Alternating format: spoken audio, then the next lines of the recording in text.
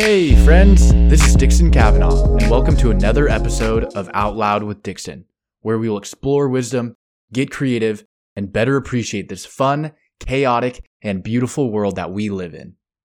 Today's episode is all about creativity, specifically training ourselves to respond to challenge and difficulty with creativity.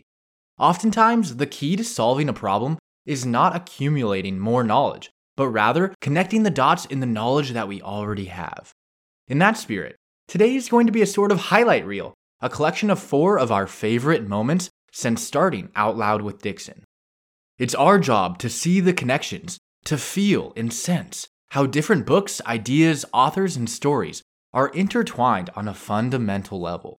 We can ask, how are they similar? How are they related? How are they different? And how are they unique? By combining ideas and seeing their commonalities, we optimize our ability for critical thinking.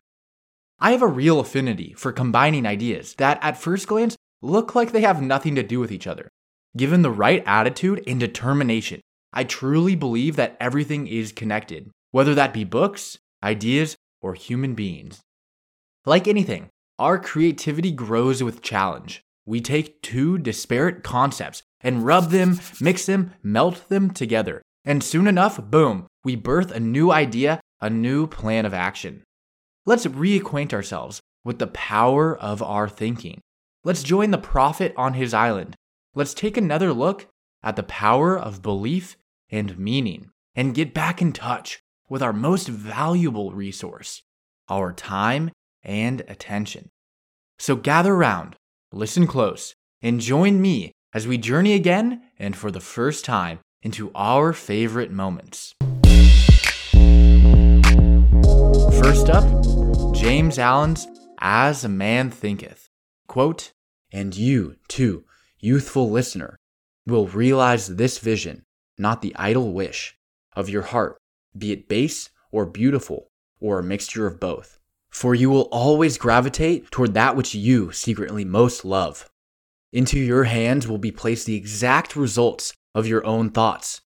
You will receive that which you earn, no more and no less. Whatever your present environment may be, you will fall, remain, or rise with your thoughts, your vision, and your ideal. You will become as small as your controlling desire, as great as your dominant aspiration. The vision that you glorify in your mind, the ideal that you enthrone in your heart, this you will build your life by, this you will become." Serenity. Calmness of mind is one of the beautiful jewels of wisdom. It is the result of long and patient effort in self-control. Its presence is an indication of ripened experience and of a more than ordinary knowledge of the laws and operations of thought. The calm man, having learned how to govern himself, knows how to adapt himself to others, and they, in turn, reverence his spiritual strength and feel that they can learn of him and rely upon him. The more tranquil a man becomes, the greater is his success, his influence, his power for good. The strong, calm man is always loved and revered. He is like a shade-giving tree in a thirsty land, or a sheltering rock in a storm. Who does not love a tranquil heart, a sweet-tempered, balanced life? It does not matter whether it rains or shines, or what changes come to those possessing these blessings, for they are always sweet, serene, and calm. That exquisite poise of character, which we will call serenity, is the last lesson of culture. It is the flowering of life, the fruitage of the soul. It is as precious as wisdom, more to be desired than gold, yes, than even fine gold. How insignificant mere money-seeking looks in comparison with a serene life. A life that dwells in the ocean of truth, beneath the waves, beyond the reach of tempests, in the eternal calm." End quote. And next, into Khalil Gibran's The Prophet.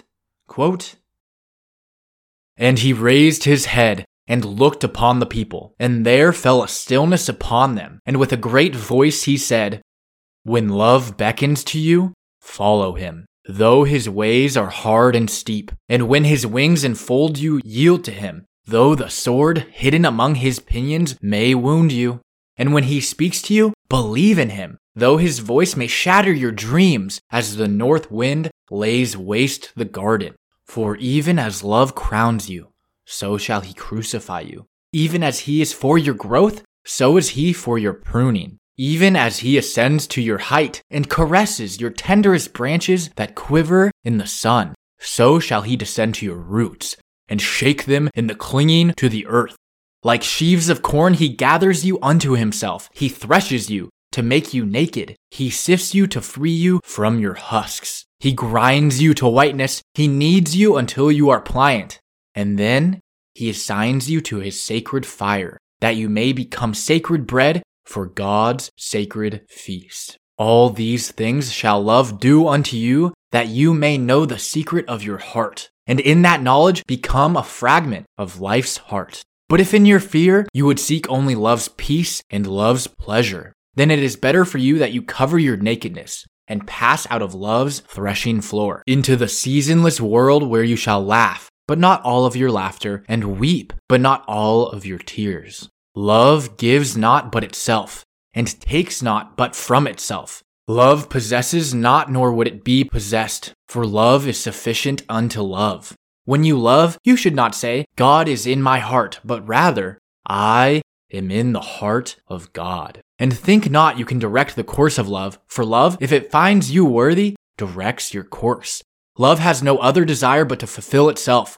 But if you love and must needs have desires, let these be your desires, to melt and be like a running brook that sings its melody to the night, to know the pain of too much tenderness, to be wounded by your own understanding of love, and to bleed willingly and joyfully, and to wake at dawn with a winged heart and give thanks for another day of loving, to rest at the noon hour and meditate on love's ecstasy, to return home at eventide with gratitude, and then to sleep with a prayer for the beloved in your heart and a song of praise upon your lips. End quote. Remember, we are here to create. How is the message similar? How is it different? Next up, Tony Robbins' Awaken the Giant Within. Quote, beliefs have the power to create and the power to destroy. Human beings have the awesome ability to take any experience of their lives and create a meaning that disempowers them or one that can literally save their lives.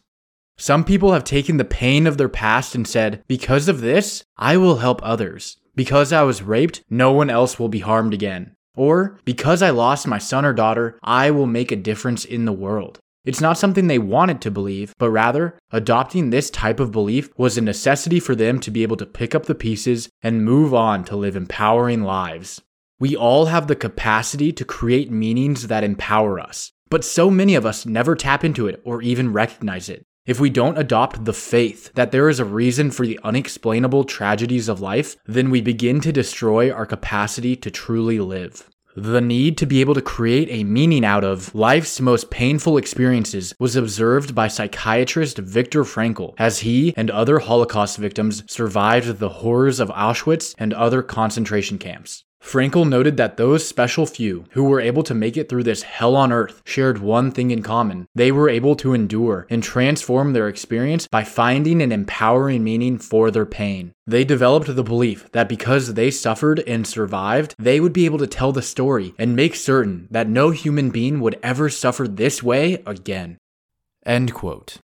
Amazing stuff so far. What are you noticing the second time around? Our next entry into Out Loud with Dixon's Our Favorite Moments is Seneca's On the Shortness of Life.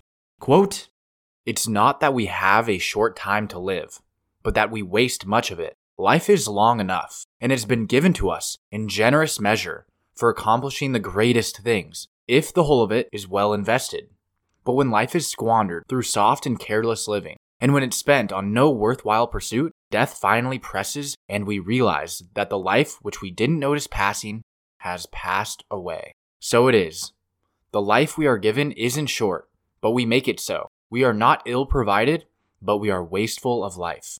Just as impressive and princely wealth is squandered in an instant when it passes into the hands of a poor manager.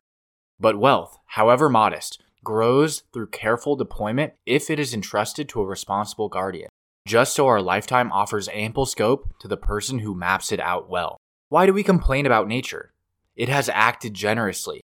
Life, if you know how to use it, is long. End quote.